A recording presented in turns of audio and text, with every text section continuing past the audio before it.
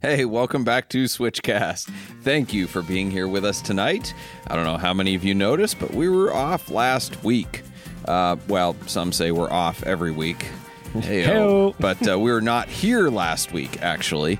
We were prepping to go to the Audrain Motor Week in Newport, Rhode Island, which we'll touch on a few highlights from that event. But anyway, Switchcast is the podcast where we seek to educate, edify, and entertain you on the drive of your life. I'm your host, Doug Tabbitt, founder of Switch Cars, and I'm here with Ethan Huffnagel, producer, and Tyler Sanders, that guy that's off camera, who will be bantering and taking your questions. If you're watching live on TikTok or YouTube or Facebook, throw those questions and comments in, and we'll do our best to get to them. We have a full docket today, thanks to our week off.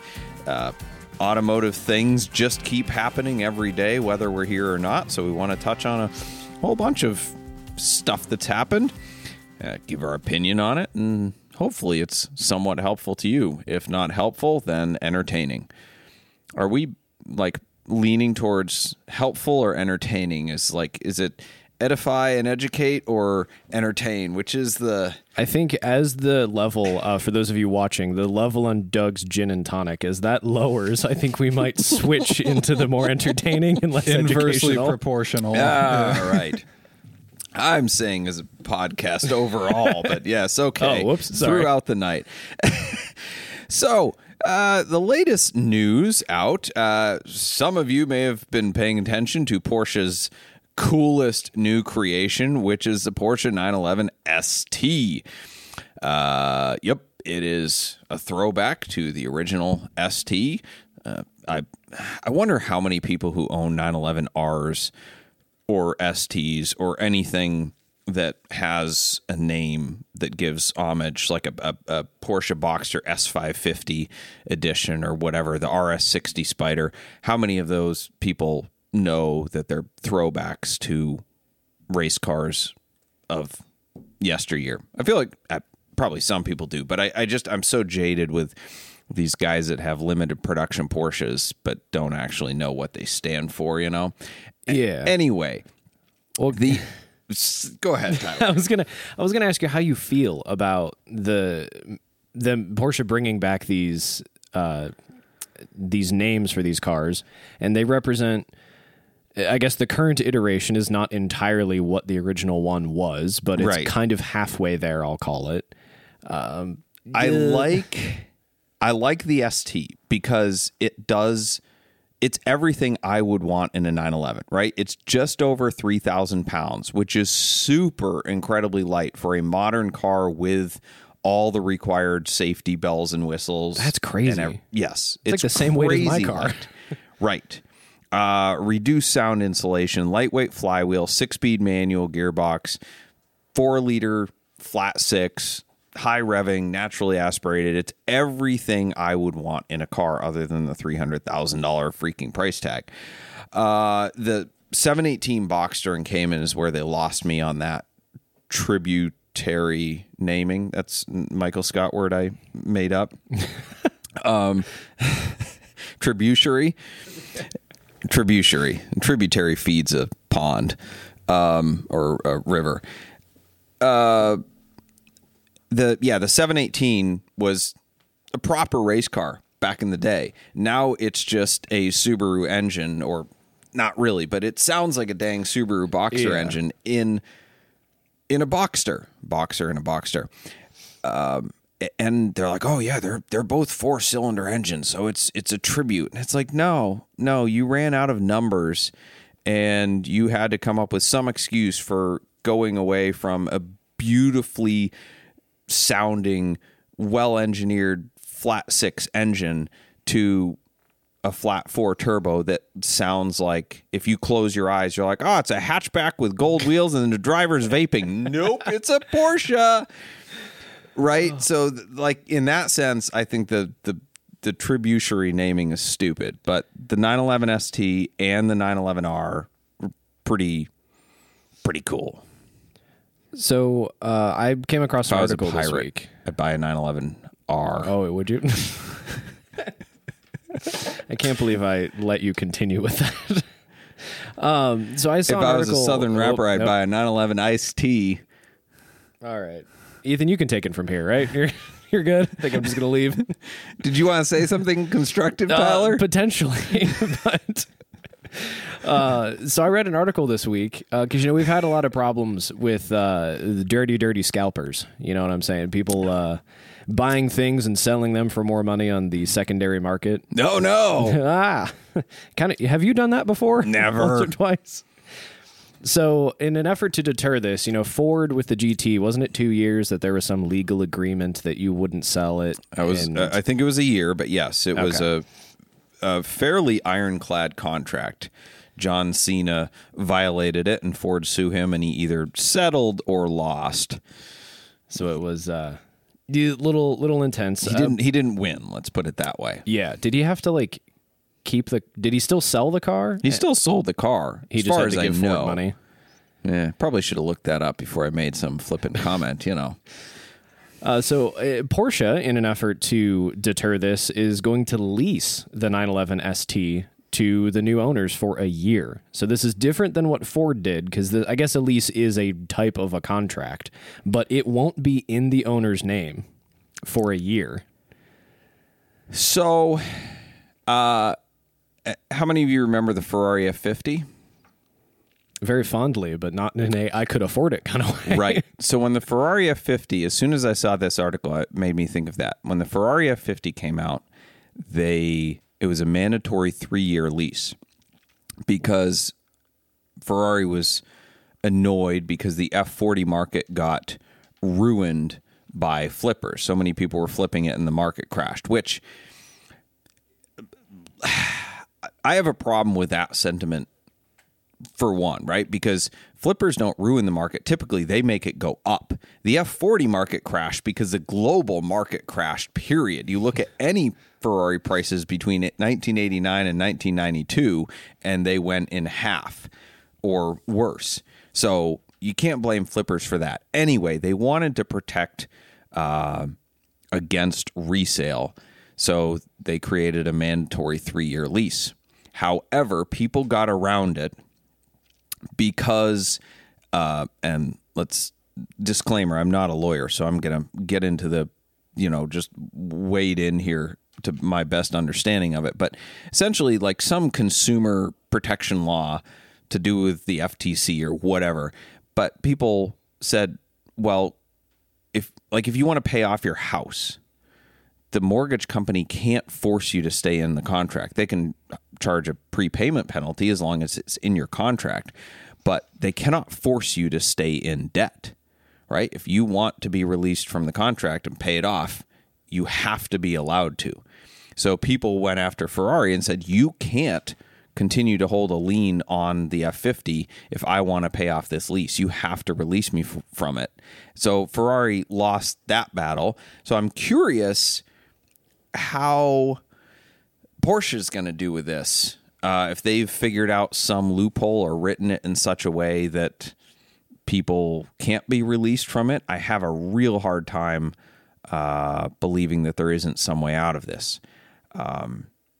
However, regardless of the legality or not of these contracts, and again, a topic I'm not qualified to discuss in depth, I think one thing I've learned is that you don't want to be in a legal battle with Porsche, right? So, it doesn't matter whether or not you could be right and sue your way out of this 1-year lease. You just don't want to be there. Never get another limited special Porsche ever again. Correct. Correct. And, that maybe you don't care, maybe you don't want to, but yeah, it's like when I was flipping Porsches and my antitrust attorney was advising me on whether or not I should take Porsche to court for violating antitrust laws. He basically said the same thing. You don't want to be in a legal battle with Porsche. You're right. You will win, but don't do this. It's not worth it. So yeah, you just don't want to be on Porsche's bad side. It's like corporate mafia. So whether or not this lease is enforceable, it's there, and just, don't violate it. Do you think it will work to cool off the what feels kind of like immense hype for this car? Or is it just going to be like everybody's got a countdown timer on their desktop? It's like, oh, it's so close. Here's the thing. I actually think it's brilliant marketing. I don't think they're intending to stop flippers at all.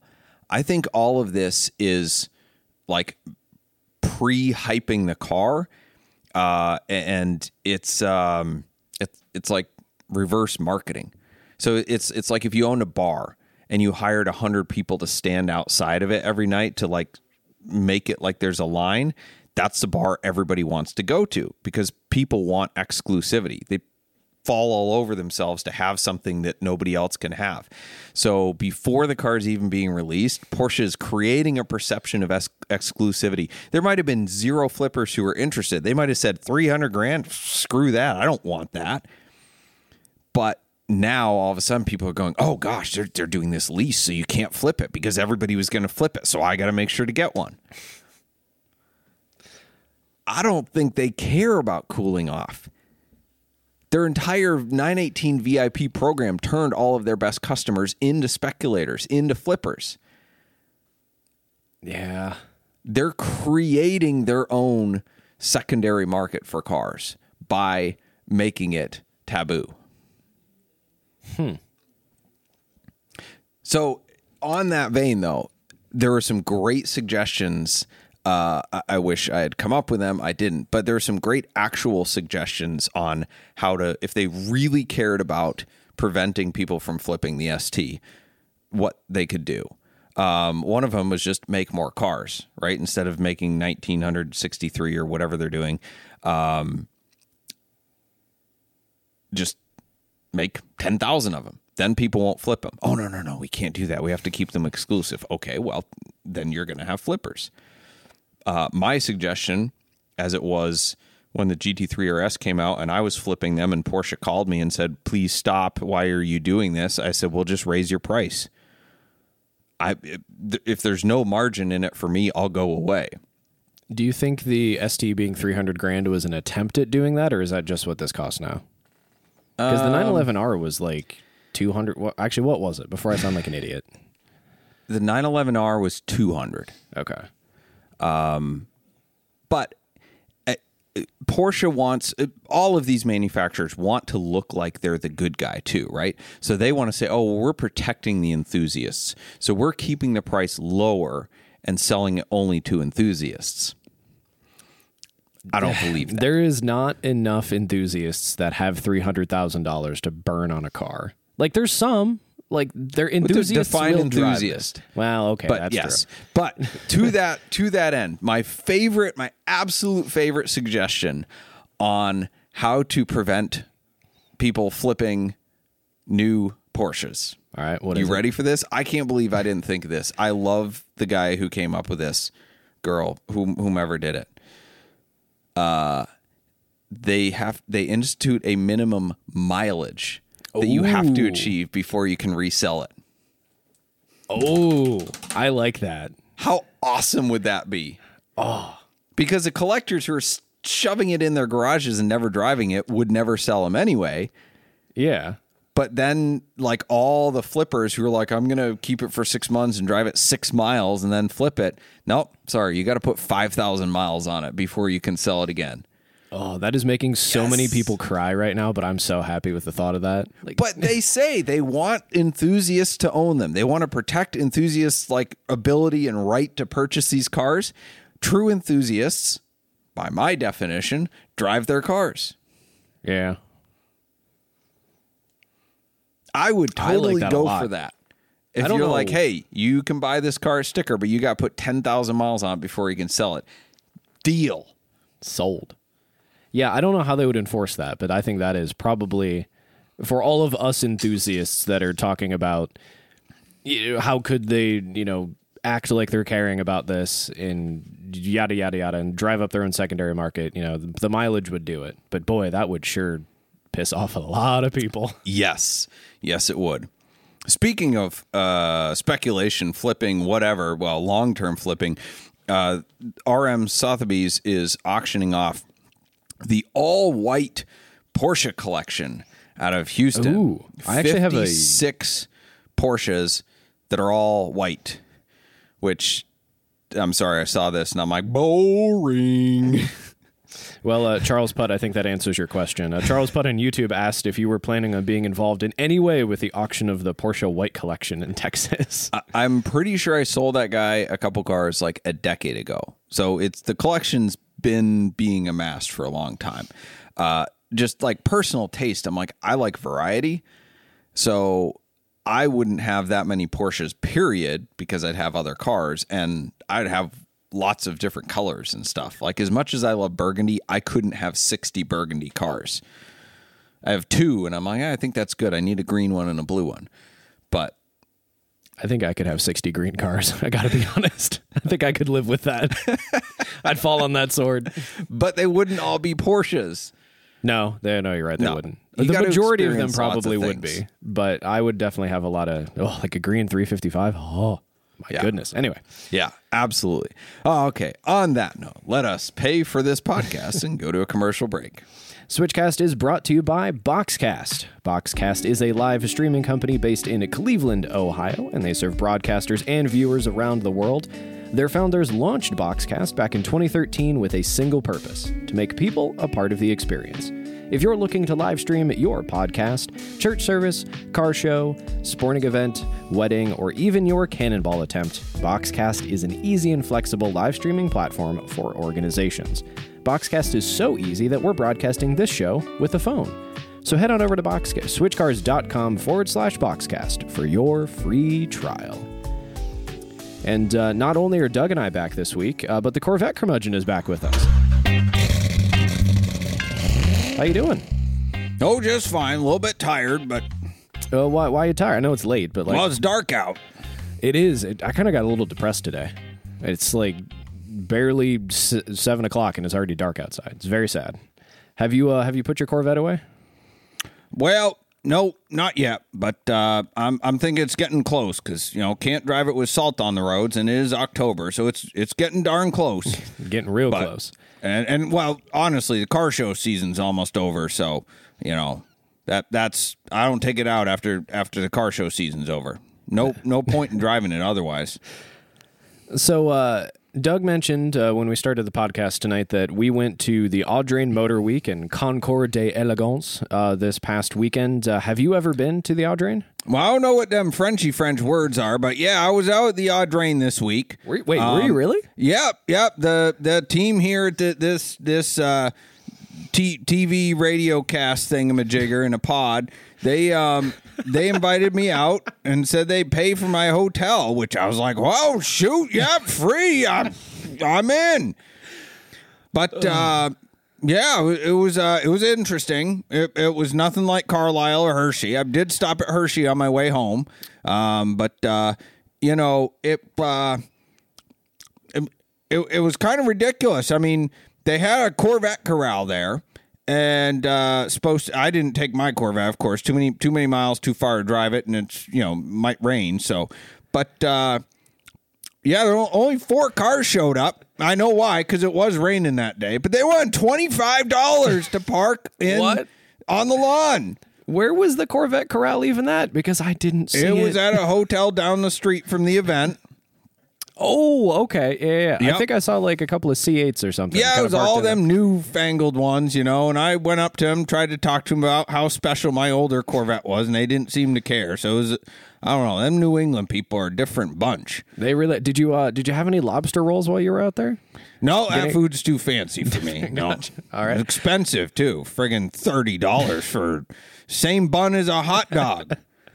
I mean, you're not wrong, but it's what's inside the bun that counts. But anyway, they had this fancy show on Sunday, all these old cars and stuff, some pretty cool stuff. But there was only 1 Corvette on the whole field. I don't know what their problem was. I thought there was 2. I only saw 1. It was a 63. It was super nice. Not as rare as mine, but it was pretty nice. Can't believe the guy drove it on the grass. So friggin' got his car all dirty and grass on his tires and stuff like that. I wouldn't do that to that nice of a car. But yeah, these people call themselves car people, and they invite cars from all over the world. They say they want rare cars, and they only bring 1 Corvette.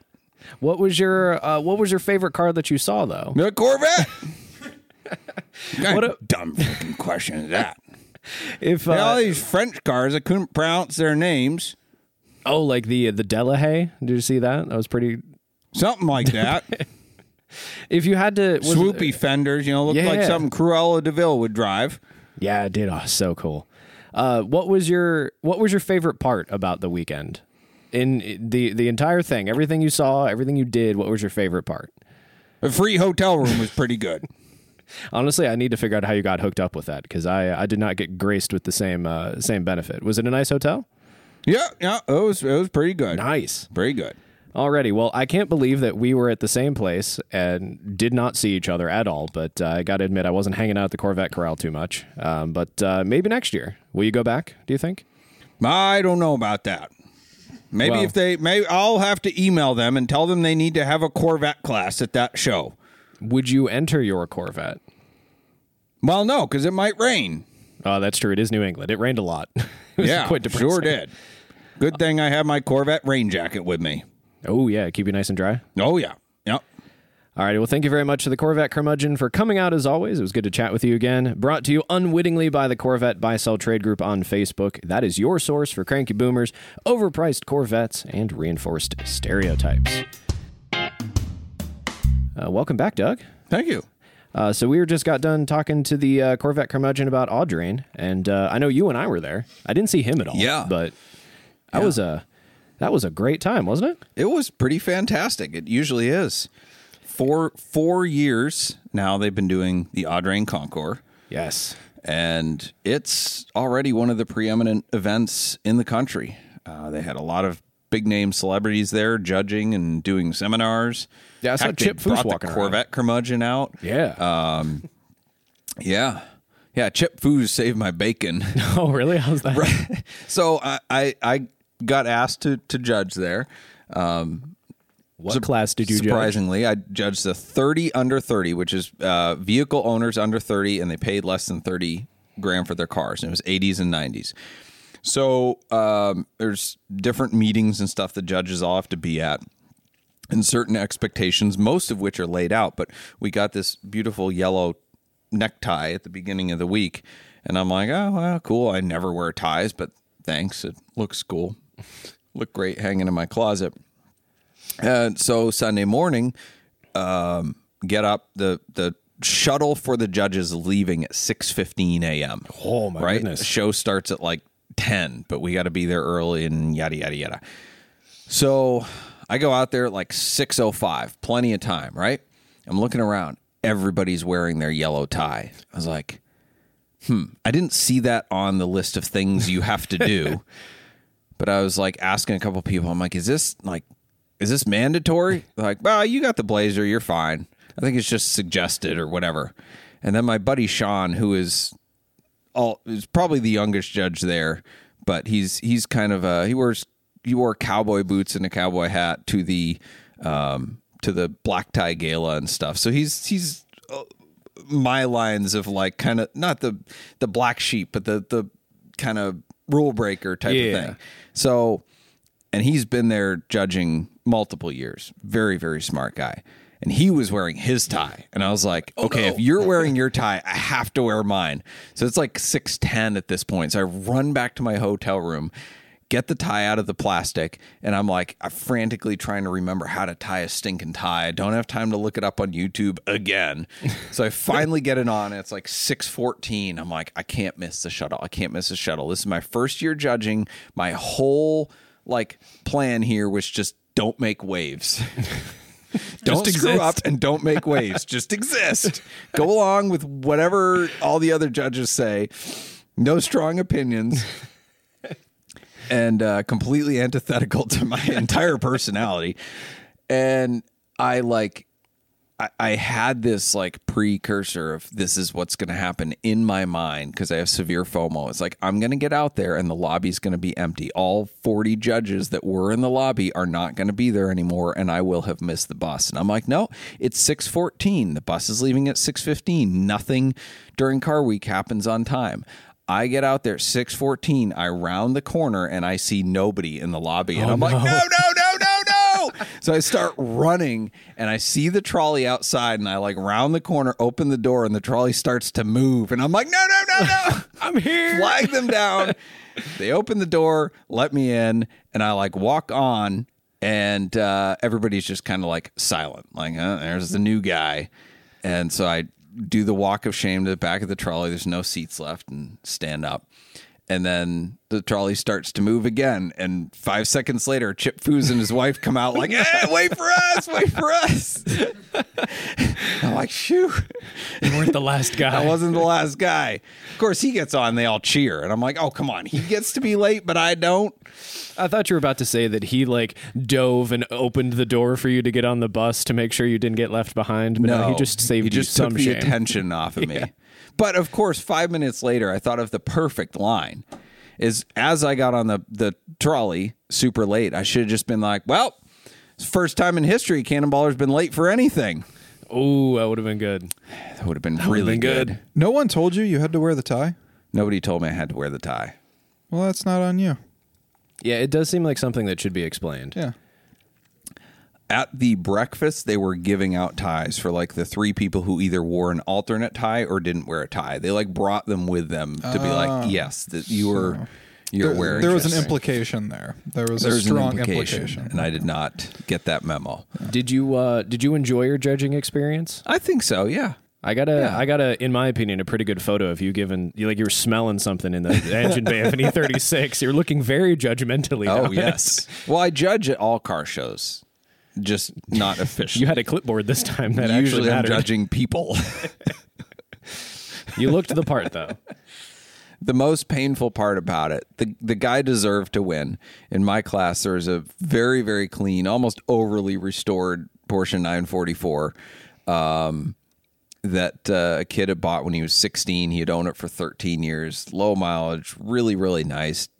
But the Porsche snob in me hated that I gave a best in class to an automatic 944. And he kept saying it's rare, it's automatic, it's rare, and I'm like, doesn't matter. That's not a plus. Anytime somebody talks to me about transaxle Porsches, especially, and is like, well, the automatic is rarer than the manual, it like makes me twitchy, and I kind of want to smack them. Right. Like, isn't it a 4-speed auto? That can't be a good time. Anyway, it was very clean. In this man's defense, that was probably the cleanest 944 I had seen in a long time, especially because it was an early car, right? Yeah, it was an 83. Yep. Yeah. Cleanest one I'd seen in a long time. Yeah. No, it was good, though. What was your favorite part of it? I always love of the weekend the tour because it's usually rainy because it's New England at the end of at the beginning of fall. So you see these amazing cars driving in the rain and everybody's having a good time and they're filthy and so I like that. It was ironic that there was 4 Corvettes at the Corvette Corral because it was raining. Yet there was 150 priceless historic vehicles parked in the middle of the street. Just it warms my heart so much to see that, like the fact that it even exists. Yes, that's why we make fun of Corvette owners. Absolutely. But I think car wise, I mean, there was a lot of amazing stuff. There was like a class filled with like old racing cars. There was a 300 SL Gullwing that won Le Mans back in like the 50s. Incredible. I loved the Ghia jet car. That is just so much like 50s retrofuturism that I never thought. I've never seen a like turbine car. Yeah. It looks like a toy. Yep. And it was just so cool to see something like that in person because I never have before of that like concept car style situation. So I just like I saw that being pushed in because I didn't want to start it, which would have been cool.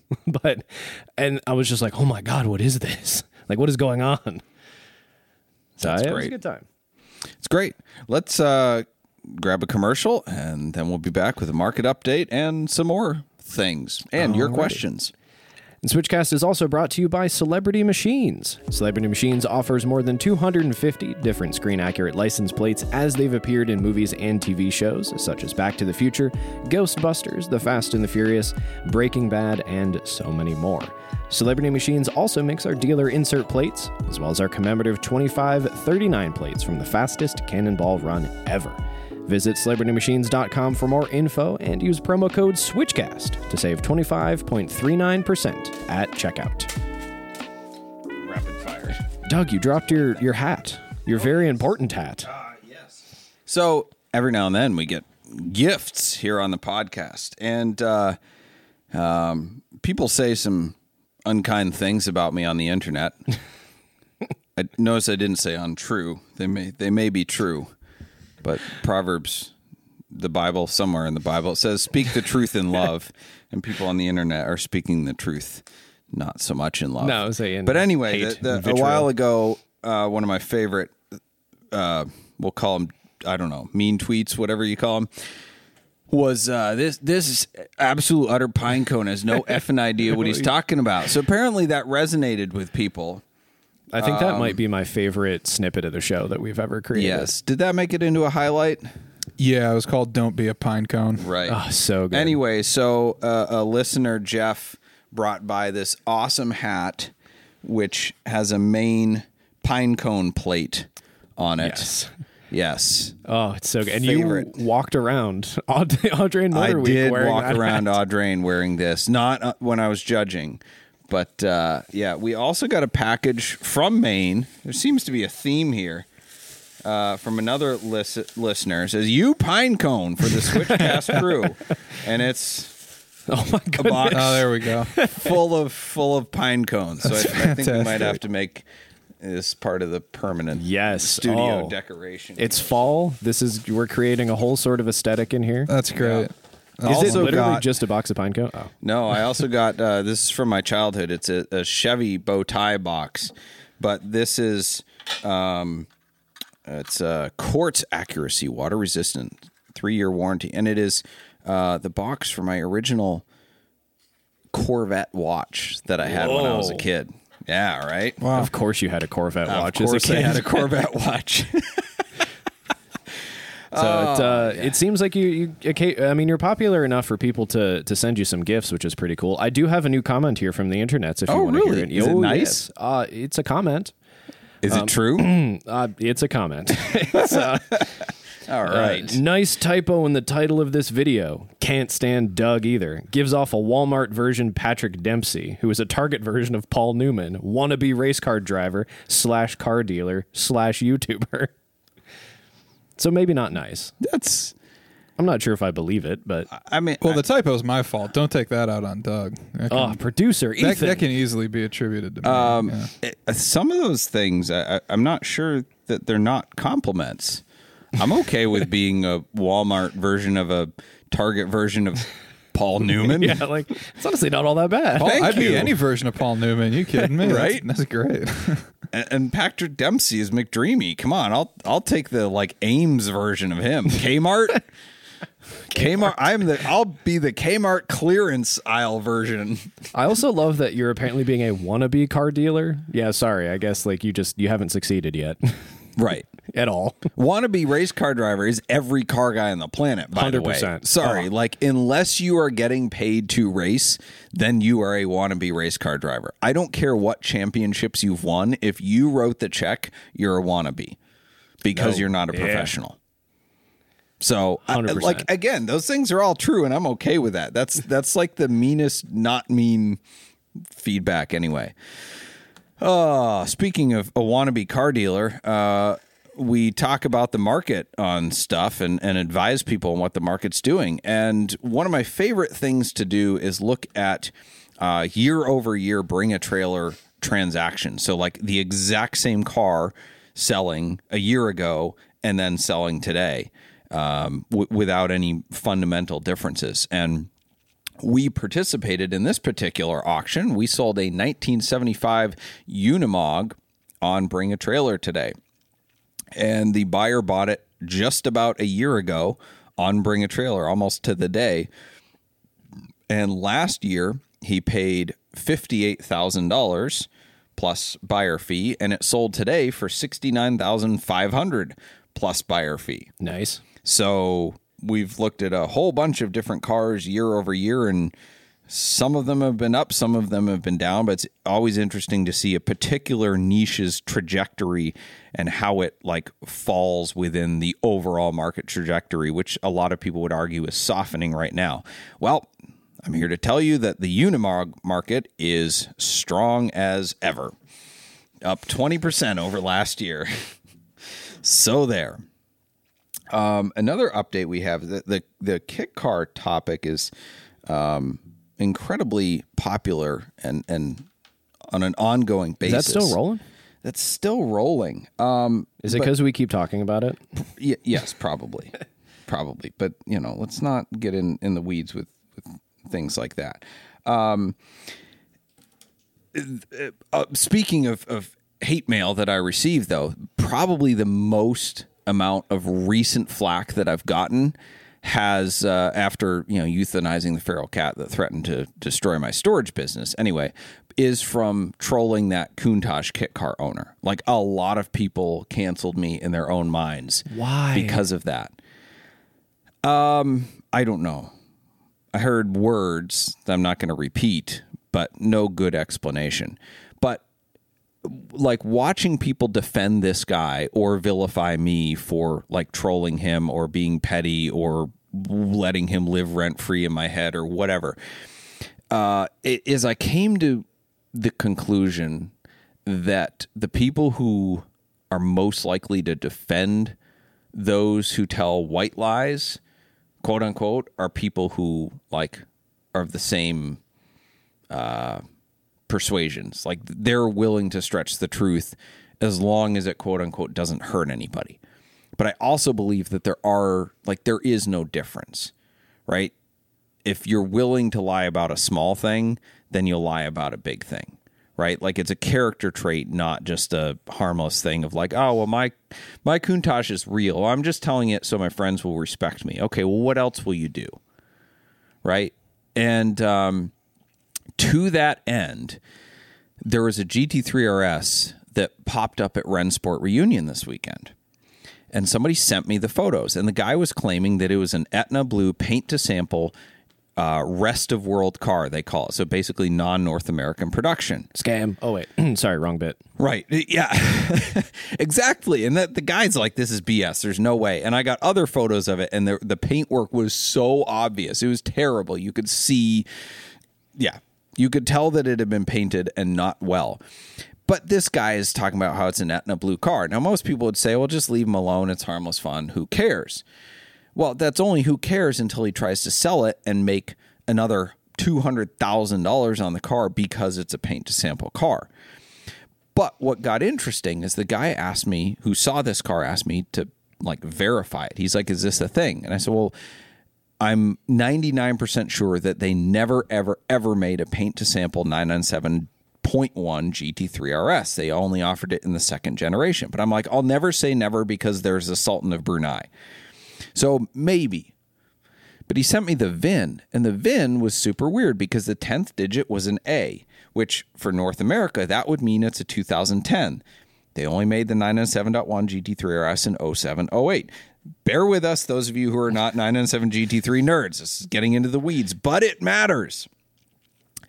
So that would indicate that it was a 2010 GT3.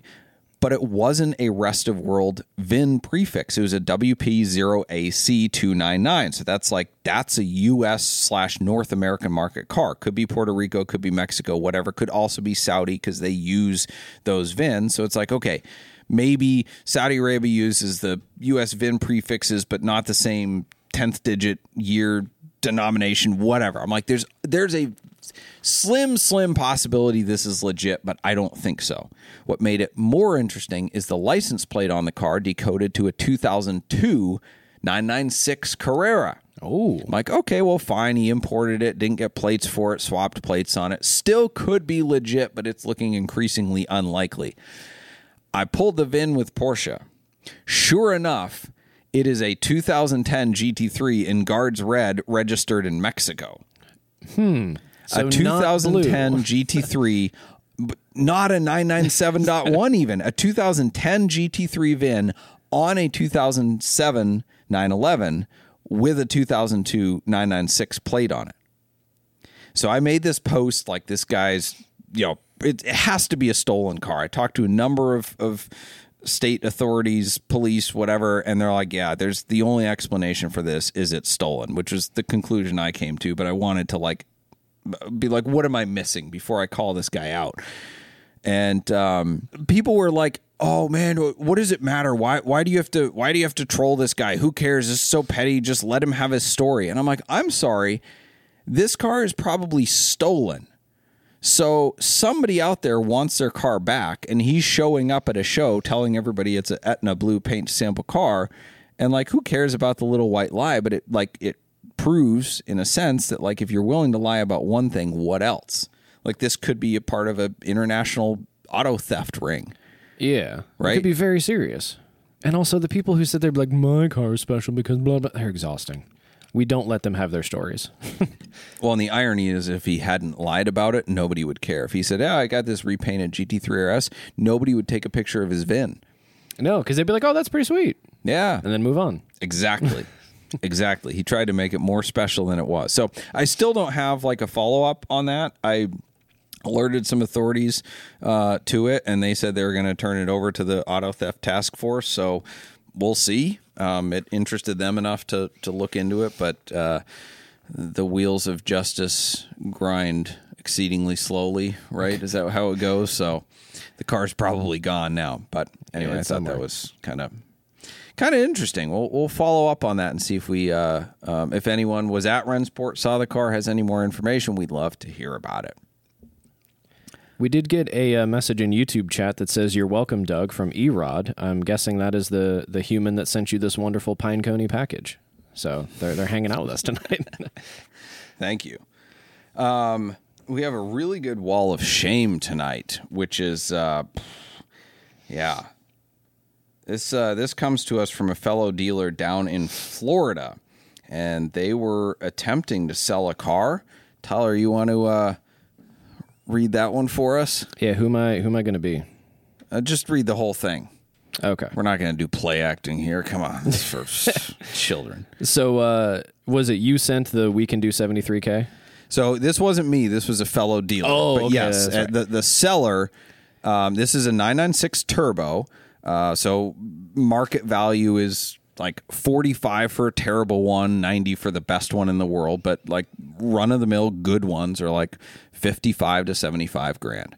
And I think that's what they were asking for theirs. And theirs is a nice car. Yes. So then the buyer was like, LOL, laughing emoji, $35,000 over value. To which the dealer responds, well, how many of these have you bought? And they're like, well, how many have you sold? You're a dealer and guaranteed not past a high school diploma degree. Ooh. That's probably accurate. But that still, doesn't mean we don't know basic math. Yikes. So then this dealer said, over 10 996 turbos this year. Hope you get a hug from someone today. Jesus loves you. Which is so good. This guy named Jeff just got absolutely roasted. Oh, gosh. He thinks the 996 turbo is worth 35 grand and then asks the dealer how many he's sold. Like, Yep, actually 10 this year. Yeah. Good luck. So, yeah. Yeah, Jeff, you're living back like 4 years ago. Sorry, bud. Oh, man. The wheels of the economy have turned. Yes. And the Eggies are becoming stylish. Not really, but I don't remember the last time a good 996 turbo was 35 grand, period. Like, I sold a couple 10 years ago with like 100,000 miles for that, but they were never good ones for that money. people seem to remember things weirdly. I remember when I was looking, just in general, just out car shopping, there's still people out there today that think a Miata and a 944 are sub $10,000 car for like a reasonable one. And I'm like, in what world? Where are you living? So, speaking of Countach kit cars, to follow on this theme, I get sent marketplace listings on the regular for people selling Countach kit cars, thinking it's the one that I saw. And it isn't, but a name that continuously pops up with one that's for sale is Eddie Zillen. He's a local person who owns cars. There's a description of this guy. And he's also a Instagram influencer, we think. I don't know how many of his followers are paid to be followers, but yeah. Anyway, so he's listing a second Countach kit car. He's had one for sale locally that's been for sale for freaking ever, like a year and a half. But he listed this second one. It says, selling this beautiful Lamborghini Countach, period. Right? Okay. The vehicle gets far too much attention everywhere you drive and looks absolutely stunning. Blah, blah, blah, blah. Has a real Countach rear wing and wheels. Recent 5K in service, which includes blah, blah, blah, blah, blah, tune-up, new water pump. Car has a V6 Chevy motor, 350 horsepower. That's... So it's not a beautiful ambitious. Lamborghini Countach. No, it's not a beautiful Lamborghini Countach. The car looks amazing, but does needs very few items. Yep, there it is. There it is. Bumper could use a refinish, blah, blah, blah. Overall, the car looks great. You also won't find a Countach reproduction with this type of quality and accuracy at this listed price of $73,000. What? Won't last, priced to sale. This is what I love. The car was completed in 2010. No expense was spared. And drove less than 500 miles on the build, too. Right. But the comments on no expense was spared were awesome. It's like, yeah, except the expense of a real Countach. Yeah. You put a V6 in it and you said no expense spared. Yeah, no, you could have put a small block in it at least. And started the ad with selling this beautiful Lamborghini Countach. That's the part that gets me the most. But then he finishes with located in Denver, Colorado. Now, Eddie lives in Chagrin Falls, and he has for as long as I've known who he is. And then somebody posted in the comments like, hey, man, those are, Moe's cars. Because there's a bunch of, there's a Testarossa and a bunch of real exotics in the photos. Yeah. Because I was like, this isn't Eddie's car. Because he's tried to broker a few cars that he didn't own before and done it poorly, we'll say. I'm not going to say he was scamming anyone, but he tried to sell this awful abomination of a Porsche to me. And I was like, dude, the car's worth like 10 grand. The next day he posted it up on Marketplace for 35, and it was at a shop, and it wasn't even his. But anyway, so these cars aren't even his. He's just listing them for a guy, not a car broker. He's just putting them up. So not that anyone's in any danger of spending too much on a Countach kit car, but if you were, do your due diligence and watch out for people like Eddie Zillen who are listing cars for other people that probably don't even know they're being listed.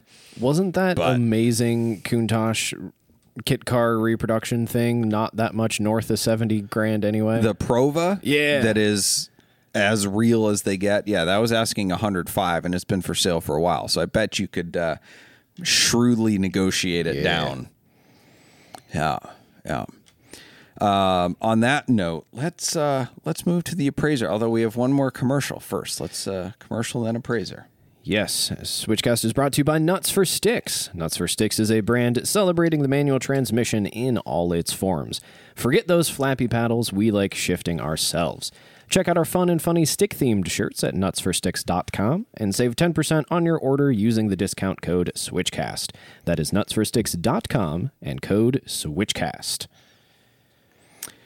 Oh, the appraiser. Yes, let's see how we did. The appraiser. Oh, the appraiser. So last week, I picked a Jeep Gladiator 6-wheel thing on Cars and Bids. $250,000 build. And you guessed $130,000. Did you see what it didn't go for? No, I entirely forgot.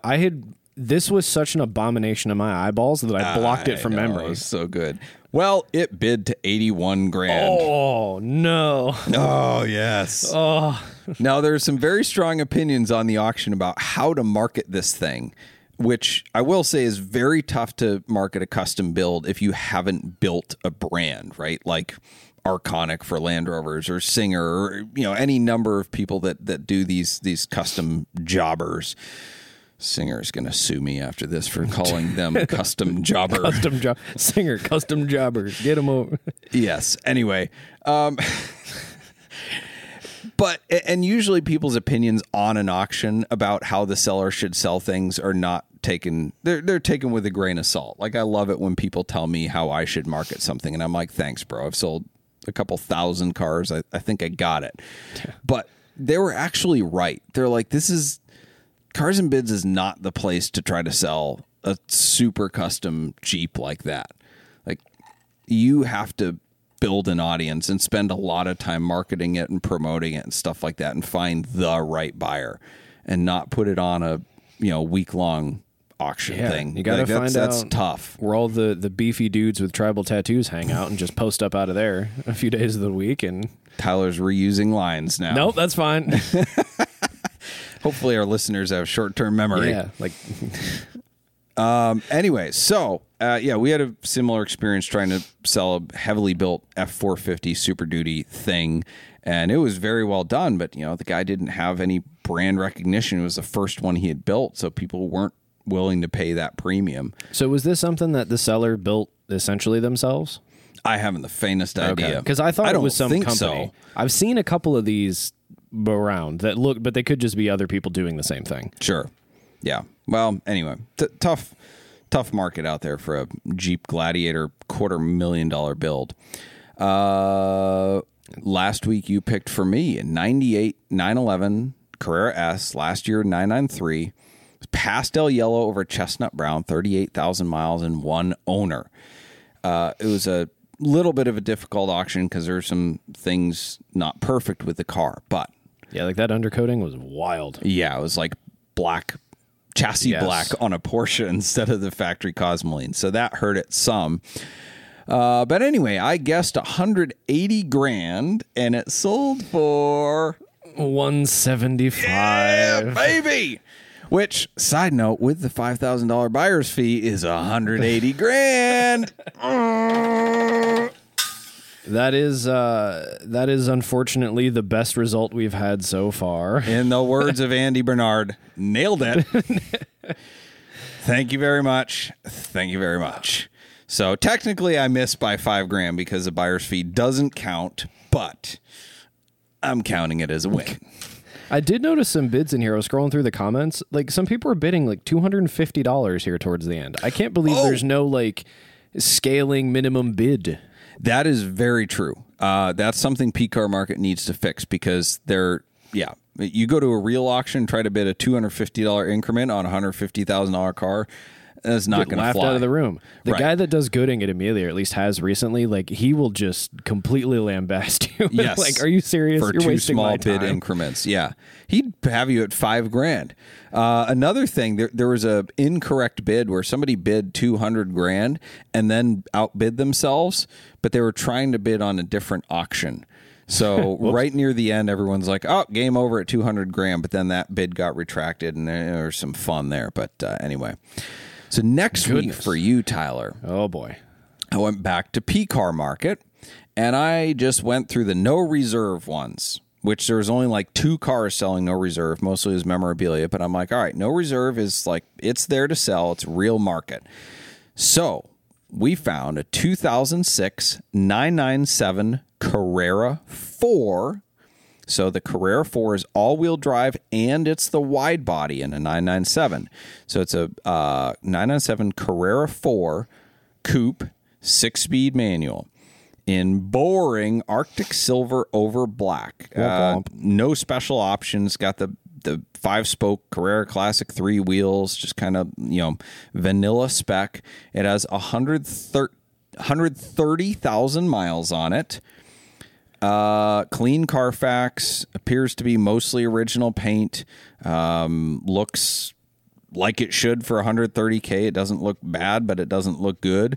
Photos are nice, recent service, new clutch, ignition coil, spark plugs, brakes, water pump, coolant tank, blah, blah, blah. So it's like, it's a good driver. What about the IMS, Doug? It has 130,000 miles. Should be more worried about bore scoring at that point.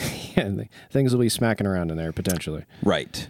I don't know. I've had a number of high mileage 911s, 997s. They've all been fine. So I guess the ones that are, and the ones that aren't. That's how I choose to live my life, in ignorance. So I aspire to be at that level. But my anxiety, it prevents me. Anyway. All right, pick a number. $35,000. Okay. That's a pretty good guess. I feel like, you can get I feel like 35 low 30s is a really nice 996 or a really high mileage 997 price range. So, yeah.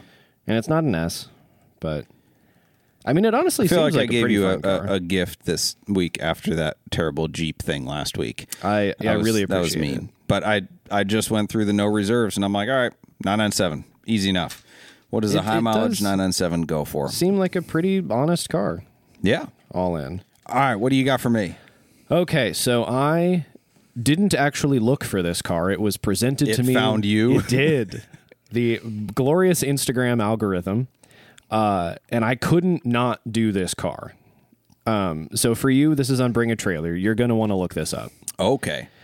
This Give is the listeners an idea. So this is a 1993 Cadillac Fleetwood Brougham hearse. Oh, come on. But 20 grand? I don't know. what? But this is a Miyagata style. So it was exported from the U.S. in 1993 and has Japan. Oh my gosh. custom-made wood, like Oh, it's like hand-carved. the Toyota Century hearse. Yes. It's a friggin' Buddhist temple on an El Camino. hand-carved wood. Oh my goodness. Oh. It has like a painting of a dragon on the roof on the inside. It is almost exactly, just not as nice, but it's very close to being like that Century golly. hearse.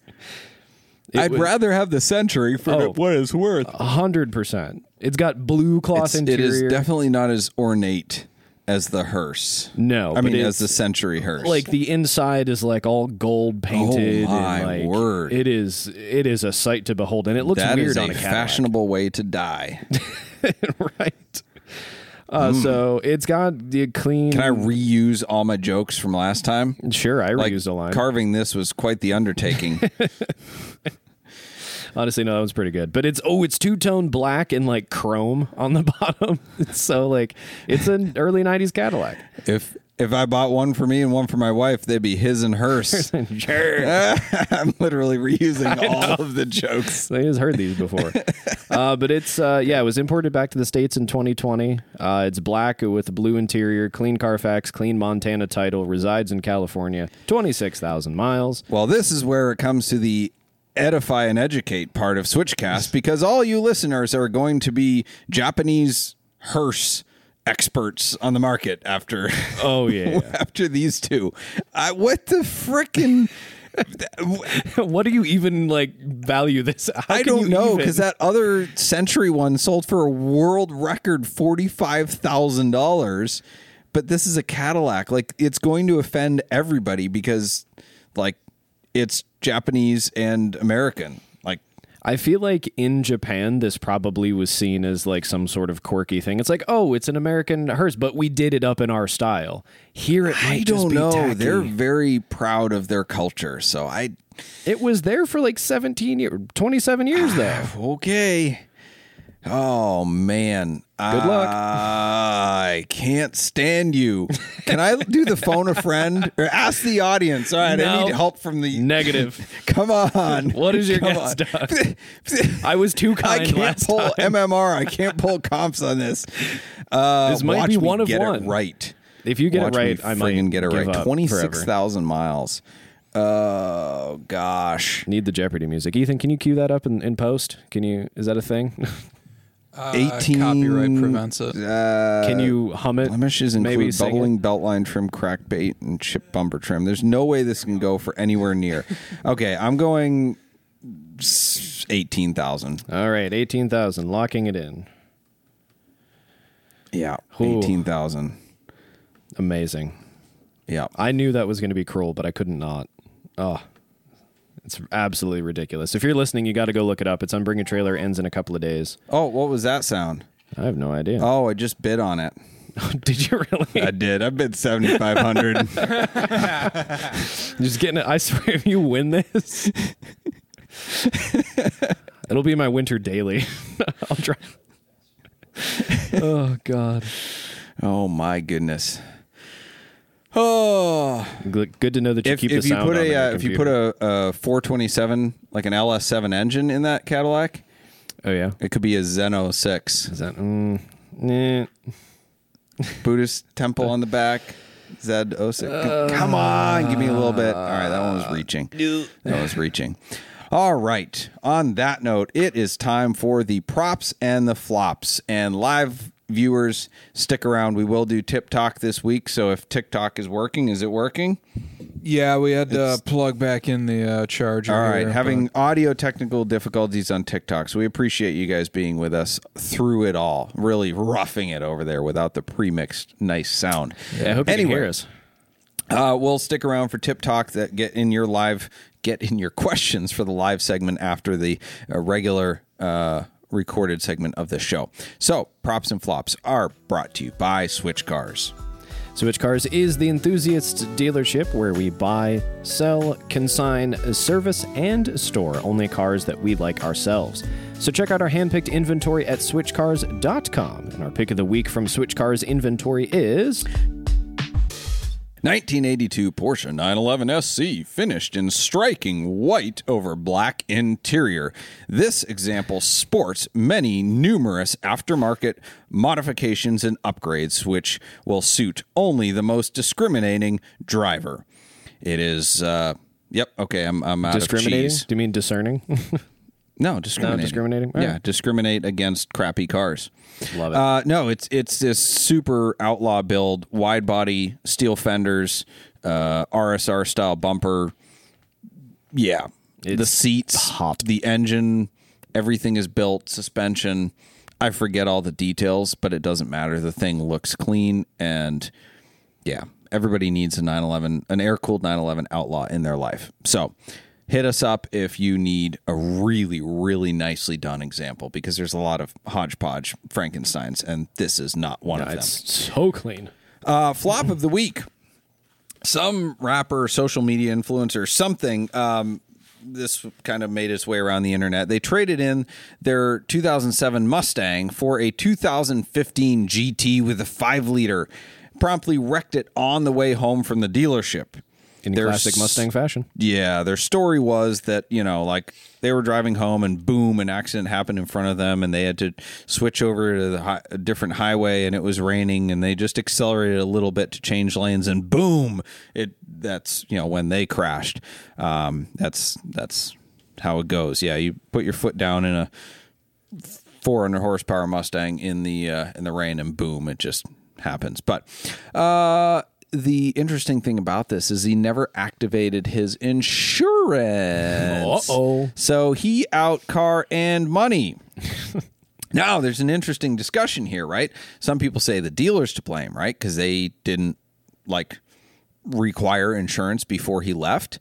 Some people might say, or, my thought was, okay, depending on the state, there's a grace period where you don't have to actually tell your insurance company you buy a new car. Your existing coverage carries over, and it's a state law that, you will be covered.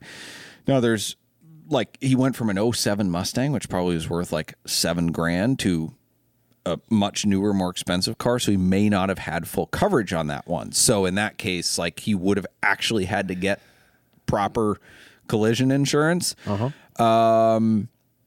But there are a lot of different ways to skin this cat, right? Because some states require dealers to get proof of insurance before you leave. Some of them only require it on a finance deal. Other states, if it's only required on a finance deal, on a cash deal, you're required to have insurance, but it's not the dealer's responsibility to make sure the customer has insurance before they leave. So the long and short of it is, right, again, we're not here to give legal advice. Check your laws before you buy a car. Know what state you're in, know what you need to do. And if you have to activate insurance, I know, for example, New York does not have a grace period. You have to have insurance on the car when you leave the lot with it. So know what you're friggin' doing before you drive off the lot. Yeah, because that's such a serious thing. It's easy to make fun of a Mustang owner doing that, but that's got to feel terrible. They were probably so excited about their new car, out all this money, and now this terrible situation. The prop of the week, the best of show at the 2023 Audrain Concours this past weekend was a 1938 Delage owned by Fritz Burkhardt. That's not the prop. He already got his award and the accolade that goes with it. Yes. The prop is that he drove that thing hundreds of miles to the show from Vermont. What? Yeah. In an open top, priceless, rare 1938 Delage. And that thing is massive and swoopy and gorgeous. And I did not know that he drove it there until tonight. Like, that blows my mind. Right. We passed him on the highway very close to Newport, but I just thought he was like unloading it from his trailer 10 miles away and drove it over. But yeah, he was so rocking it on the highway. He drove up to take his award with mud on his tires and on the fenders and stuff. I'm like, that's awesome. Oh, so much respect. That's awesome. Yes. If I had that kind of money, I hope that I would do some silly stuff like that just for the heck of it. Yep. He would have no problem with the Porsche no flipping rule. No. If you had to put a certain number of miles on it, he'd be like, all right. Yep. Okay. Anyway, well, thank you all for listening. Thank you to Ethan Huffnagel and Tyler Sanders for keeping us going here. Thank you to our sponsors, Bucks for Cast, Boxcast, Nuts for Sticks, Switch Cars, Celebrity Machines, Parallel Printworks, and Stephen Holm Woodworking. Our bumper music is provided by Emily and Ivory. You can stream their full album on Spotify or SoundCloud. This episode will be available next Monday in audio format wherever you listen to podcasts. Thank you for listening, and we'll see you next Wednesday, 8 p.m. as we look forward to edifying, educating, and entertaining you on the drive of your life. Stick around, live viewers. We're going to go to Tip Talk, so get your questions and comments in, and we'll have some fun with you.